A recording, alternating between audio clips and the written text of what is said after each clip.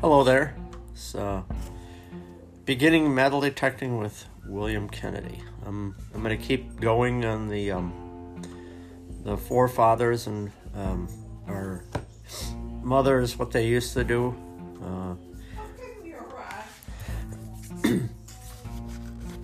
Keep going on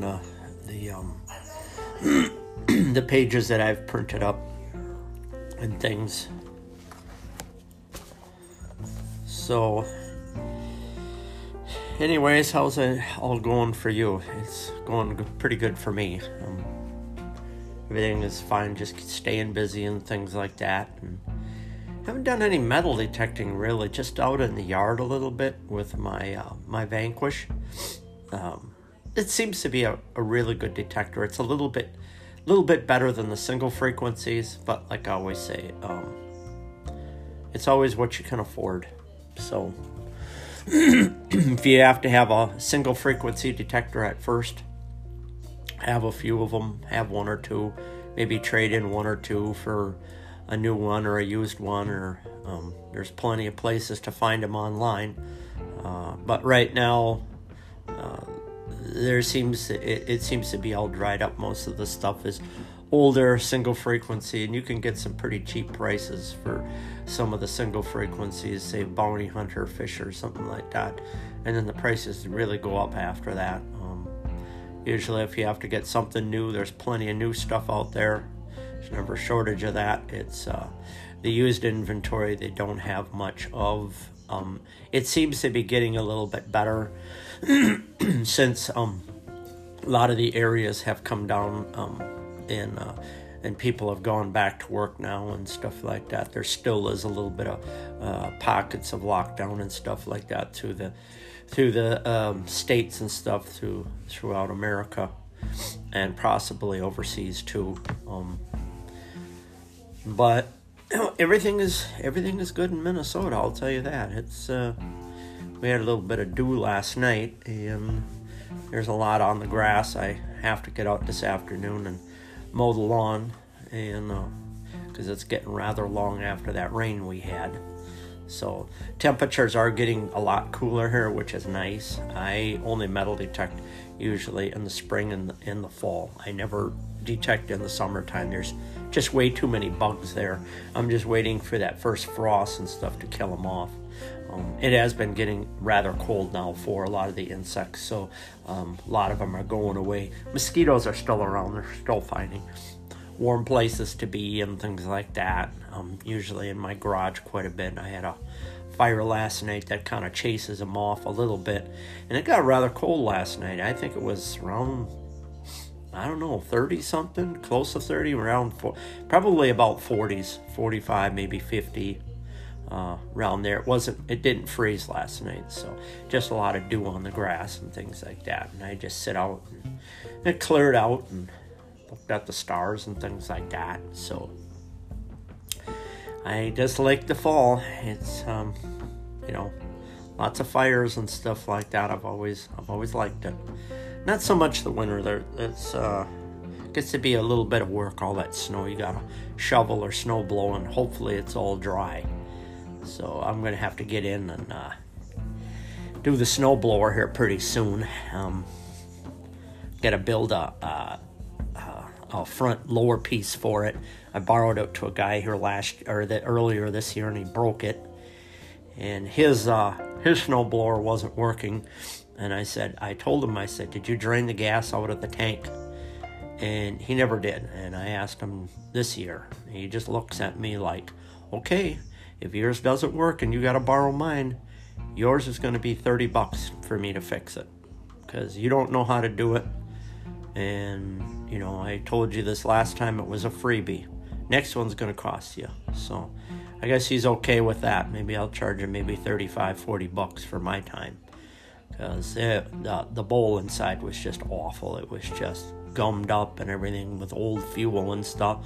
The jets were all clogged up. That's why it didn't even run. So I had to pull that all apart and blast that out with the air compressor, and then put a little something in his fuel so it would keep it clean. I usually use in my snow blowers, I run premium. I don't even run that 87. The only time I run 87 is in the car. All the other stuff, these carburetors and stuff, you don't leave anything in the carburetors because it'll just gum up and everything, something awful. Any of the stuff that you put in, it's probably pretty good. Premium, I would trust. Anything else, you got to put additives in it.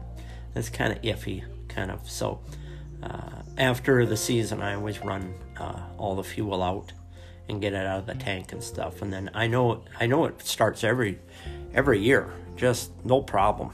I have to prime it out and everything because the bowl is all dry, no fuel out of there because, I had weathered it, and stored it, over the summertime. And I just checked the plug and that thing just fires up real good. But I got to get plenty of fuel on the bowl first. So and that's the thing about running premium. It's a lot better for the engine, and the carburetor keeps it a little cleaner. Well, it runs a little bit better. I suppose you could go and run 87 if you wanted to, because the one that I have is a mixed gas. I have a bigger one, but I have to get a whole different carb for that. There's a couple pieces missing. I may be able to go online and stuff and find a carburetor for that Toro. Or just buy another carburetor and then have extra pieces lying around. I'll just put it in the parts bin or something like that. Okay, well, I'm going to keep going here on what the pioneers did. This one is called Trapping in Winter for Beaver, Muskrat, and just like our forefathers did. There's a quote here by S. Patrick. Feel what it's like to truly starve, and I guarantee you'll forever think twice about wasting food. That's a good quote. Okay. I was born in Seattle, Washington, and there's not much of a way of trapping going on up there. I was relocated at an early age to Lowell, Wyoming.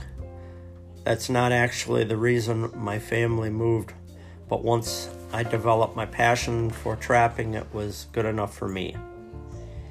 In case you've never heard of Lowell, don't feel bad. Until I was relocated at the age of 8, neither had I. In fact, I would guess that most folks couldn't point to it on a map without searching it for the whole state first.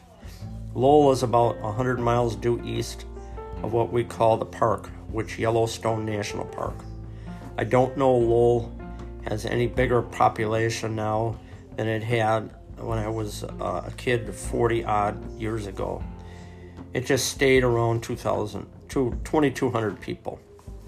The reason this area is so good for trapping is that right at the foothills of the Bighorn Mountains, it's a prime area for many miles around for hunting, fishing, trapping. So like many younger boys back then in a small town with those types of opportunities, I trapped all winter and cut firewood and sold it or bucketed hay and alfalfa all summer. I have to tell you that I greatly prefer trapping to bucking for reasons you may well know. Imagine Wyoming can get a little warm in the summer, and if you've ever bucketed wet, heavy alfalfa in the summer, I don't have to tell you anymore. Why our forefathers trapped. Personally, I was trapping for the money growing up in a small town. It was a good way to make money during the winter months. When things really slowed down in the summer job areas, our forefathers, on the other hand, trapped for variety of reasons, some of which may surprise you. Yes, of course, there was a fur trade, so they obviously trapped for the money. As a matter of fact, many men who went bust in various gold and land rushes went on to make their fortunes in the fur trade. One such man was John Jacob Astor, a German born immigrant. he got his big break in the fur trade and went on to become a millionaire. A vast New York real estate owner and legendary patron of the arts. The majority of our forefathers trapped for money. However, many who traded in furs also used them as clothing for themselves and their families. They would quite typically feed the carcasses to the dogs, and a normal homestead had several. They would also use small chopped pieces of carcass to drop in the seeds hole with their corn plantings. The pieces would decompose and provide nutrients for the corn stalks. That's interesting. I never heard of people dropping meat in the holes for the corn, huh? I suppose that would work, yeah. Compared to what we spray out there now, huh? That really smells good. If the wind's blowing right? What we have realized is that our forefathers trapped, hunted, farmed, and fished to stay alive in most cases. They used every part of the animal or plant in the way we have, but all but lost today. As an example, they would use a corn stalk that we throw away today for at least 5 different natural remedies, including kidney stones and edema and edema or something like that. Not sure what that means. I'm sure some people listening to the podcast could probably tell you what that is. Maybe a nurse or something, or a doctor. In truth, I wish we would go back to a lot of that and get away from all these drugs that are being pushed today. The best places to trap for beaver and muskrat. Beaver and muskrat habitats range from Florida to Canada, with real exemptions being any of the arid states such as Arizona, New Mexico, and others. There has been a few dens found along the U.S. border with Mexico, but definitely not in any appreciable quantities. Most beaver weights between 26 and 90 pounds, with only a few making it to 100 pounds, marking accordingly to the Fish and Wildlife Organization, fishandlife.org. Muskrats usually only weigh 1.3 to 4.4 pounds, but are typically much more abundant, says wildlife.org.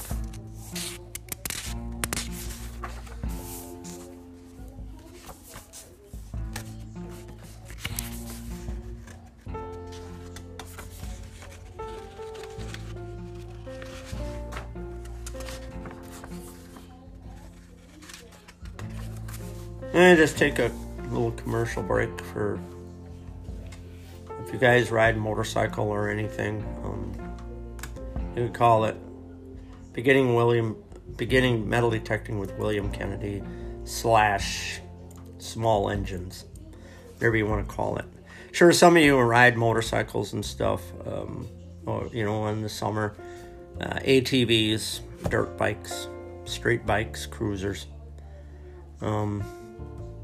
Hopefully you're all, when you put it away, hopefully you're all checking battery connections and stuff like that. And if you have fuel injection, I put premium gas for my bike. I can keep it over the winter. I don't even have to put anything in it. I'll put a little bit of seafoam in it once in a while when I'm running it. And then I might put some of that in there, usually when I store it. For some of us, a motorcycle jack is actually pretty good for keeping the bike up off the ground during the winter. Some of us, we don't have the money. One thing you can do with that is put it on a couple pieces of cardboard so the tires aren't right directly on the floor. Because when you get it out of winter in the springtime, you're going to have flat spots on the tire, and it's going to seem a little bit weird rolling down the road. So anything you can keep flat spots off the tires. There is other things, I mean, that you can get for the dirt bikes, the lighter ones. You can put a bucket underneath there with a board or something and try to get the bike up if it's light enough.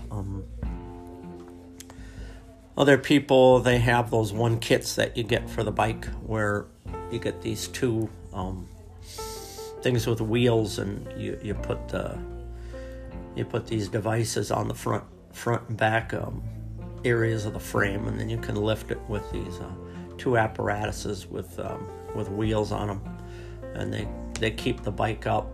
And it's a little cheaper buying those, but you just got to put those little things on the front fork and the back half of the swing arm there. I'm not sure how you do that. I've seen that in advertisements and YouTubes and stuff like that. That looks pretty good. That's usually for little lighter bikes. I suppose you could use it on heavier bikes, I would imagine.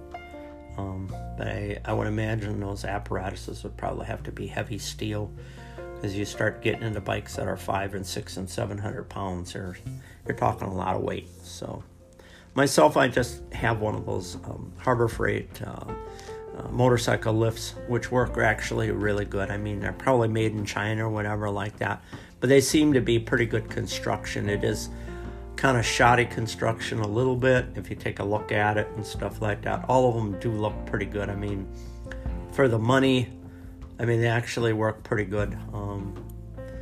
Periodically with those hydraulic pumps, you have to check them, make sure that there's enough oil in them, because some of them tend to leak a little bit. I've had pretty good luck. I've had it I bought it last year, and it's been pretty good. I do use it periodically when if I have to check the air pressure, because it's in a really odd place on the back tire, and my air chuck is too long for my compressor, so I have to get a shorter one. So I just jack the bike up and then just do it, and then I can rotate the tires and stuff like that, and doing it safely, of course. I mean, they can stand for a little bit of rocking on there, but not too much. But just for peace of mind, if you have one and you don't want it to fall over, I suppose a person could take a couple ratchet straps and put it on the frame, and then put it on your jack and stuff like that, and it would hold it down pretty well. I would probably do that as if I was changing tires or something like that. I have tubes on mine, so I got to be extra careful it's not tubeless, and it's the spoke kind of one.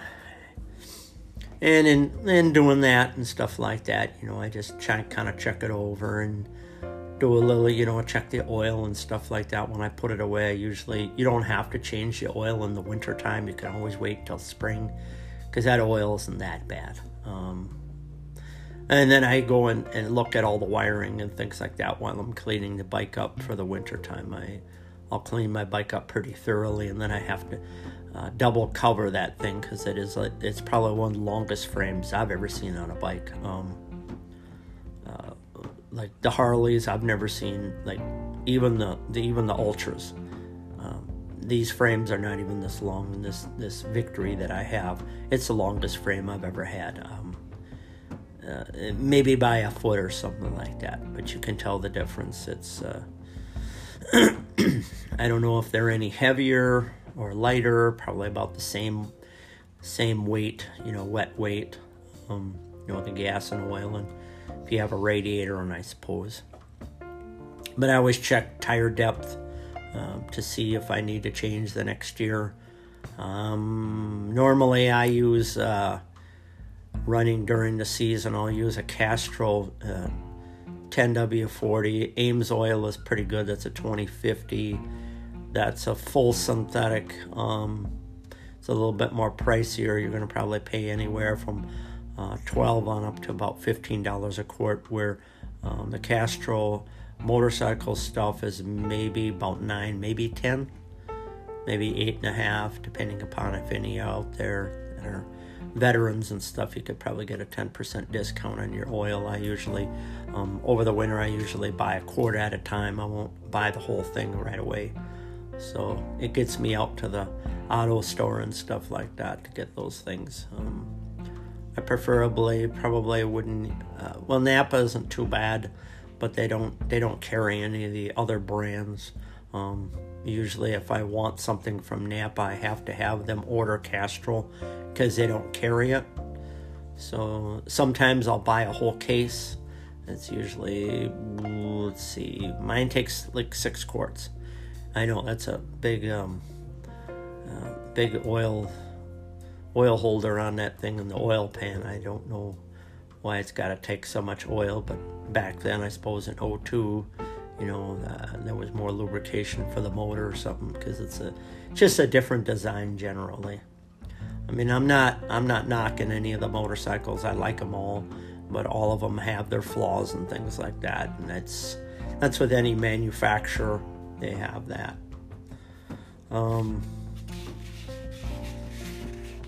That's about it on the motorcycle thing. I mean, I'll get more into what you should do and stuff like that. I could write it down, but there's so many things you could do, for your motorcycle before you put it away. Depending upon how you do it, I don't know. Some guys cover it up, some guys don't. Some guys just clean it up and just leave it, and then clean it up a little bit in the springtime, I suppose, before they take it out. Whether it's ATVs or whatever. A lot of people don't cover their stuff up, so I don't know. Guess it's just a personal preference for you. I'm not going to get into it with that stuff. What you do is your own business, and and it's all good as long as it's out of the winter, or out of the water and everything like that, and it stays in a nice dry area. Better for metal, I'll tell you that. Nothing worse than rust after that, after the water and the snow and everything is melted off of it. But if you can cover it up outside, that would be really good if you could do that. I used to do that with my 750 Honda. I used to put it outside, I'd cover it up. But I'd have to put a board underneath the main stand, because it would be sinking into the ground and everything like that, and then there's a more apt of it falling over, so I just stick a piece of wood up in there, and then I just do that, and then if the wood sinks, at least the main stand didn't go into the ground with the wood. I mean, that'll sink down, but you won't have all that metal with the moisture in the ground and stuff like that, with all that mud back there probably after that. Or I suppose a guy could take a piece of thin wood and stuff and put it out there and just put the motorcycle on that and be somewhat drier, I suppose. It wouldn't be sinking into the mud anyways. Okay, I'll keep going here. Enough of the yapping for right now, right? Shut my face and get going here, huh? Personally, the biggest beaver iver trap weighed unofficially 98 pounds. People came from all over town to see the monster. I got a lot of use out of that scale that day because, of course, they wanted to see the weight for themselves. The thing is, his pelt wasn't that good. He was old, and so the pelt was only given as a grade B at the trading post. Okay, local habitats for beavers. Rely on freshwater areas. Their habitats and mainly prefer areas running water. I've yet to find any stagnant water at all. They like to follow trails, and that's a good thing for a trapper. Once you find a good trail, all that's typically needed is setting a good trap. We could discuss how to find their trails a little later. Muskrats will inhabit many more type of wetland areas than you'll typically find beavers in. They will live in mostly any wetlands with abundant supply of aquatic vegetation such as swamps, coastal and freshwater marshes, lakes, ponds, and slow-moving streams for the most part. They feed on aquatic plants including cattails, duckweed, water lilies, arrowheads, and sages. That really turns out to be your key with trapping muskrat. If you don't see anything they would consider food, then you're likely not to find any muskrat there. Beavers, you may know, eat mostly tree bark in the winter months for their huts or dens. They prefer it is aspen trees, but then they will feed on almost any trees that have a good layer of bark. The tree bark, it's oh jeez, can't even pronounce this word. Cambium. Something to do with a tree. Maybe it's the bark or something. Underneath the bark, it's soft. Inner layers of the bark, and beavers love it. And it's also edible for humans. However, during the summer months, they will feed on both bark and selected aquatic plants. Yeah, some of these words I've never seen. I mean, probably way back when it was probably a really real popular word. They don't really use it anymore. I suppose a little bit, depending upon where you go to look for those kind of words. I figured I'd just spell it out so you guys can figure it out what it is and go to the dictionary. The reason it's important to know that each of these little critters feed on it is that it makes a much better trap. You think about it, if you didn't know what they eat, you'd be at a disadvantage in scouting places where you could be successful trapping them. The type of traps you'll use for beaver and muskrat. There are two main types of traps that you'll use when trapping for either beaver or muskrat: foothold and body grip traps. The foothold trap is normally used along a land-based trail that leads to the water. Body grip traps are most often used underwater trails, which we will discuss later. So then they have a example of the trap: the fastener, the tag, the swivel, the pan, the spring, dog trap, foothold, jaw, and lever. So it gives you kind of a general idea what the trap is and what they're called and what the trap looks like and stuff. If you watch what is it called? It's on the History Channel, Life Below Zero or something like that. They do a lot of trapping on a lot of different type of animals that go through there. Could be beaver or something like that. I've never seen them trap any beaver unless they left it out of the the video, but they were probably by some ponds that were iced over and stuff like that, The foothold traps don't need any teeth because the animals being trapped is so small that any teeth may just sever a leg instead of trapping the animal. The body grip traps don't have teeth either because they grip a large part of the animal and would put lots of holes in the pelt. There are several other types of traps, such as snares, which may be illegal in many states, box traps, and many more. The biggest reason box traps never took off in popularity is that it's pretty tough to put out 100 of them on a mule and go set your trap lines. Wherever getting that many footholds on or body traps on your pack animal would be doable.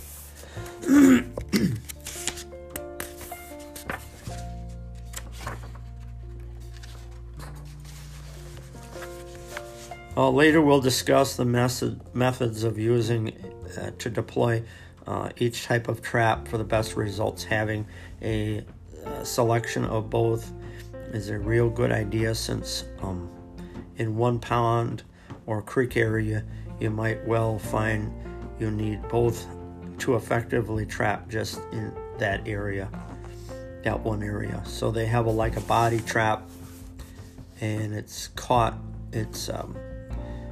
tied around two posts, like driven into the ground, or a couple trees that were together. And it's held up a lot different than the the ground trap, because this one has to be suspended in a vertical position. So, like, they have some of the names of some of the parts on it. There's one is called the dog, the jaw, the spring, trigger wires, and safety catch. So I suppose you'd have to have something when they pull it, the safety catch has got to release and lets it spring closed, I suppose. For safety catch, maybe for yourself, I suppose. I don't know. That looks like it could cause some pain on the fingers. Okay, foothold traps types. First off, you really have to talk about the two main trap types, which are long spring and coil traps. Long springs will come in a singles or doubles. What that means is that they have one long spring only on one side that snaps the trap shut, or the doubles have two long springs, one each side. If you're going to go after beaver and using long springs, I would suggest the double so that there isn't any doubt that the trap will close well and won't have any play in it where the beaver can get free. So that they're talking about the coil spring trap. It's a spring jaws and spring, and there's a pan, and that's where you set your safety. I suppose it'd be something on there, bait or whatever like that. Now, I'd never want to get my fingers caught in that thing. Not any one of these things. Oh man, that would hurt. Definitely. Can't imagine for the animal either, huh? Coil springs traps are much more the same and can be had with one or two coils.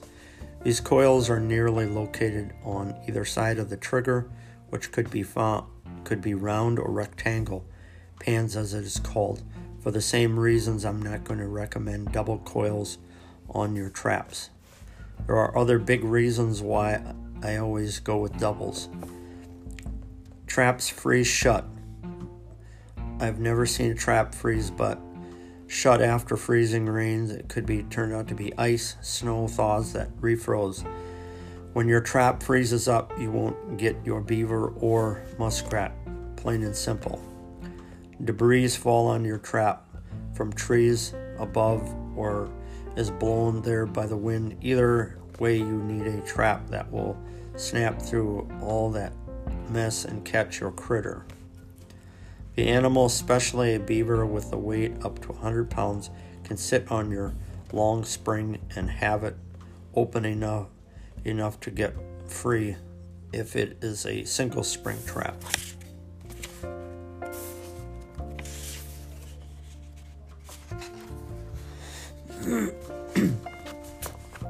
The differences between long spring and coil spring traps.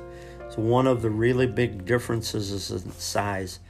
The average small game beaver, fox, muskrat, and coyote coil springs trap only going to have an outside jaw spread of 6 inches and a total foot size and maybe 8.5 or 9 inches, depending upon mostly on the brand. On the other hand, your long spring traps will have the same outside jaw area of only about 6 inches on average, but the springs themselves can be 8 to 12 inches each and they stick out on either side.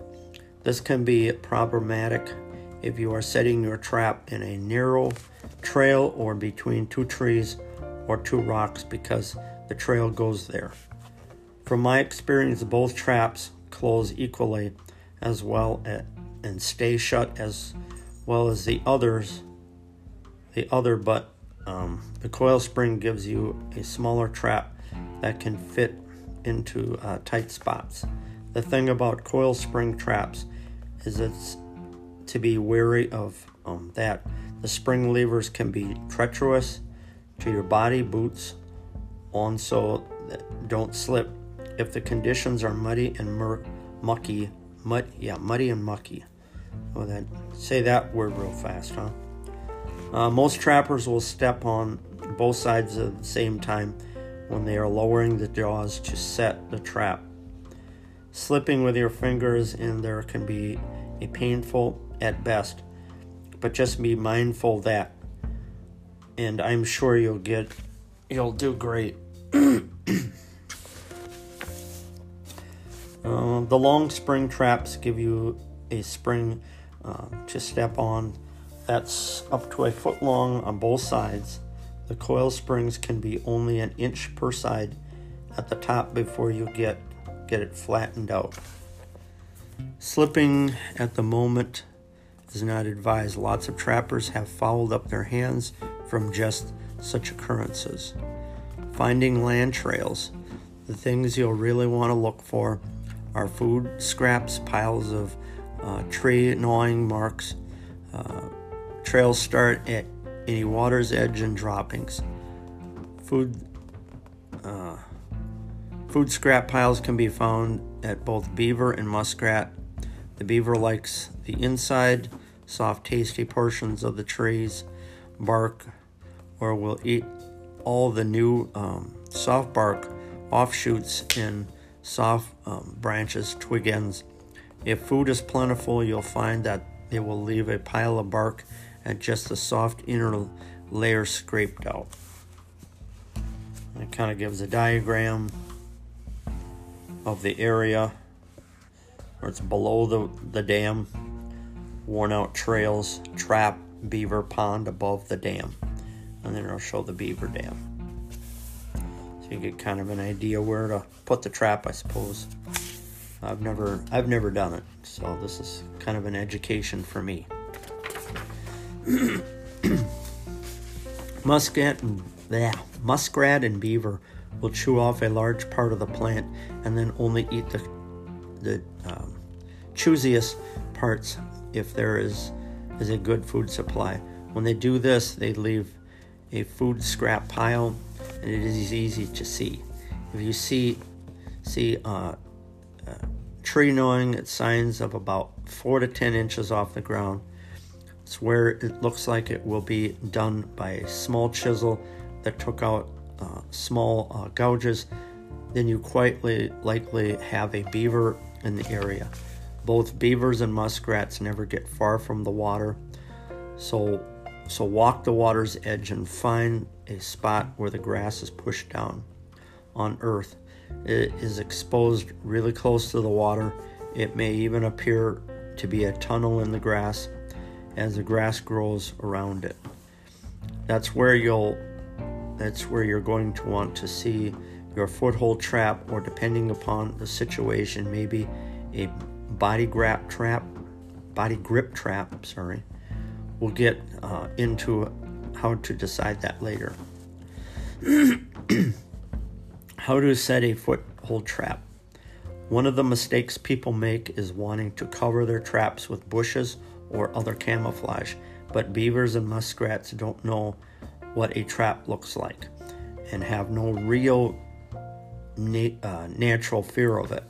However, the bushes you put on the trap can cause it not to close fully or properly.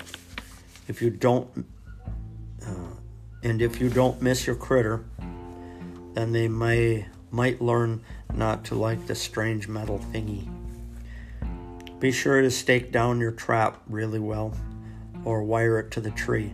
If not, when you come back and you'll find it gone, you know you have a critter swimming somewhere with your trap on it. Just set your trap in the middle so they can't avoid it, and you should be good. Finding underwater trails. If you have a beaver hut or lodge and have clear ice with no snow on top, then look for a trail of bubbles leading to the hut. If you have snow on the ice, be sure to clear it away so you can find the bubbles trails. How to set a body grip trap. I can't even talk today. I need to make another pot of coffee. What do you think? Once you find the bubble trail, take an axe and a small square hole out of the ice. Then pull out the ice chunks. You can body grip the trap and put a peeled potato on the trigger prongs. Be sure to check with your local laws to ensure baiting traps are legal in your area. Put the trap on its setting stick. Put the trap on its setting stick. Okay, I read that right. I thought I messed it up. This is just a good stick you found. The chain it to its cross sticks that sway out on the top of the ice to keep the trap there. That stick needs to be longer than a hole is wide, or the critter will get away with your trap. When you come back, you'll likely have a beaver in the trap. If you can't find a bubble trail, look for narrow spots in the creek and set the traps there. If there are none, you can bet that the entrance to the hut will be pretty much facing the water. Just set the body grip trap 10 feet from the hut to the center of the same way by chopping a hole in the ice, etc.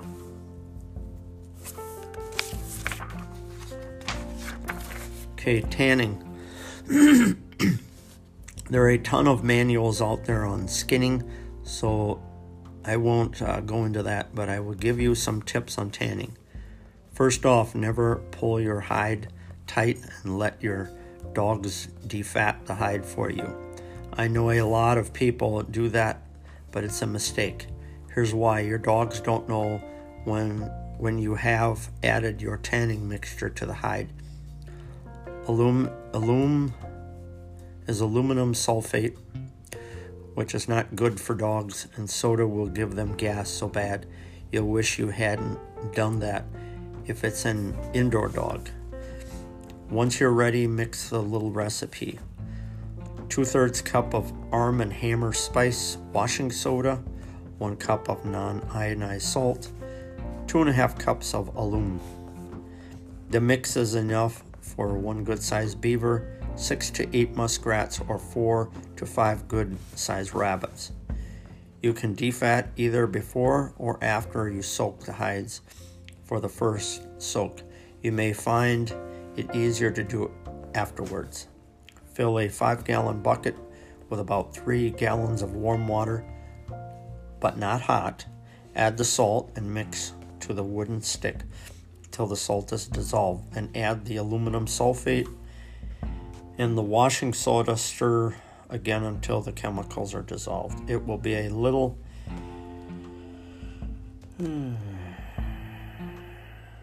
EFFERVESCENT. I don't know. Never seen that word either. I'm sure a few of you people can pronounce that one, right? But that's okay. Drop the hide into the bucket and gently stir with a stick.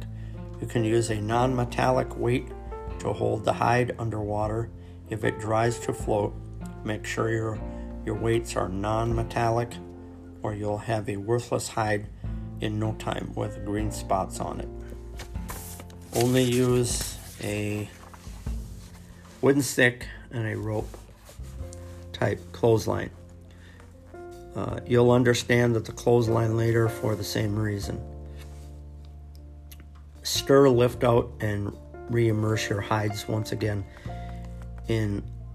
for 3 days. If you do not have the defatted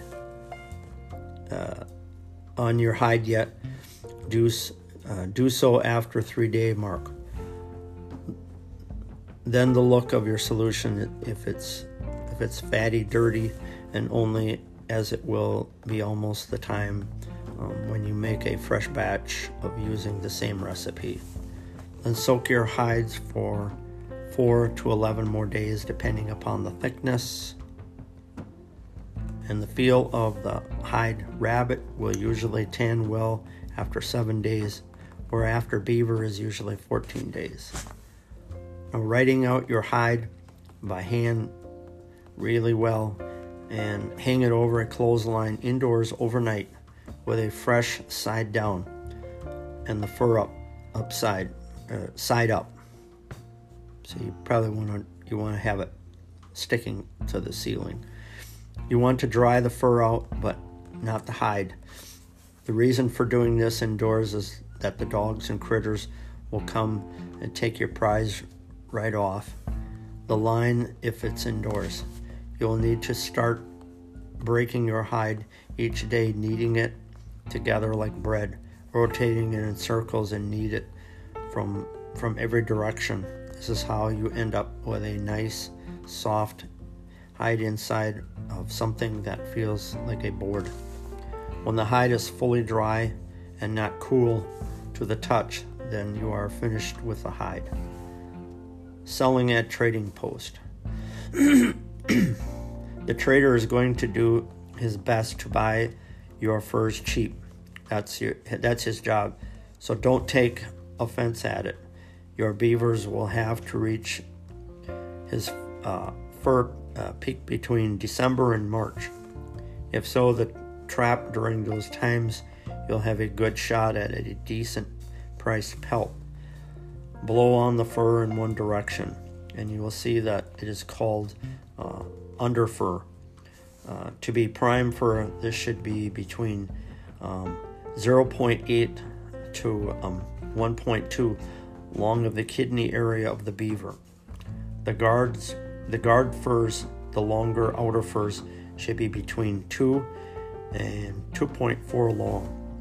Then of course you'll have to have the normal sun dry for him, always saying, well, the hide's nicked here, or the split line of your skin was off. So it's systematic. I can't even talk today. SYMMERTRICAL. Okay, I'm just not good at words today, I guess. So I'll just spell them out to you. Let you smarter people figure it out. Like I said, I need more coffee, right? Might get my thinking cap on better or something, huh? Or other such things. So he can barter you down. Like I said, this is normal, and your job is to refute his claims, of course. And there you have it. Now you have it. Can trap for beaver, muskrat, just like our forefathers did. These are much the same methods that they use, for exceptions that a smaller number of trappers use brain tanning methods. Most of those furs could not be sold to the European markets because the smell was considered unsavory, so the practice of the brain tanning died out.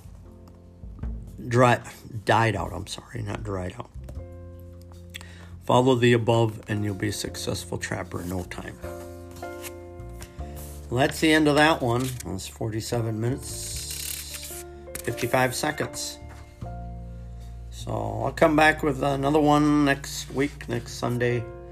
Maybe I should do it later. Maybe I'll be more woke up. God, I was stumbling over some of these words. It's like, do we even use these words anymore? Maybe they do. I don't know. They used to use them a long time ago. Maybe they still use them. Or maybe the past is repeating itself, huh? So, anyways, you have a good week, and some of the areas are cooling down, like I said. Maybe Florida is a little bit. You can get out there and hit those areas with a metal detector, definitely. And I'm sure the trapping will be starting here very soon, if not already. But the lakes haven't iced over yet, so they're probably just thinking about getting the traps together and getting all their equipment right and everything, or buying some new stuff or whatever. And in the areas that it hasn't been really hot, I suppose you can get out and detect a little bit more, a little less bugs to deal with, and hopefully get out there and motorcycle ride before the season's up, unless you happen to live in Florida or Arizona or out west or something like that. I won't even ride if it's 38 degrees. That's just way too cold for me, because you're talking wind chill. When it drops to 38, you're probably dropping at least, wind chill probably could be anywhere from 34 to 36 degrees. So some leather will keep you pretty warm. I don't know. I have some other riding stuff that I use. I have leather, but I find that my riding jacket is kind of a nylon mesh Keeps the wind out a lot better than a cheap riding motorcycle jacket, though. Just too many spots for the cold air to get into. Chaps do help, definitely. Or if you have some wind blockage on your crash bars or something, put something on there to cover those bars, because that'll help wind chill and stuff, unless you got it open crash bars on your bike or something like that. It can be pretty cold, so I definitely put the chaps on, or riding pants or whatever. So till the next time, be good, stay safe, bye-bye.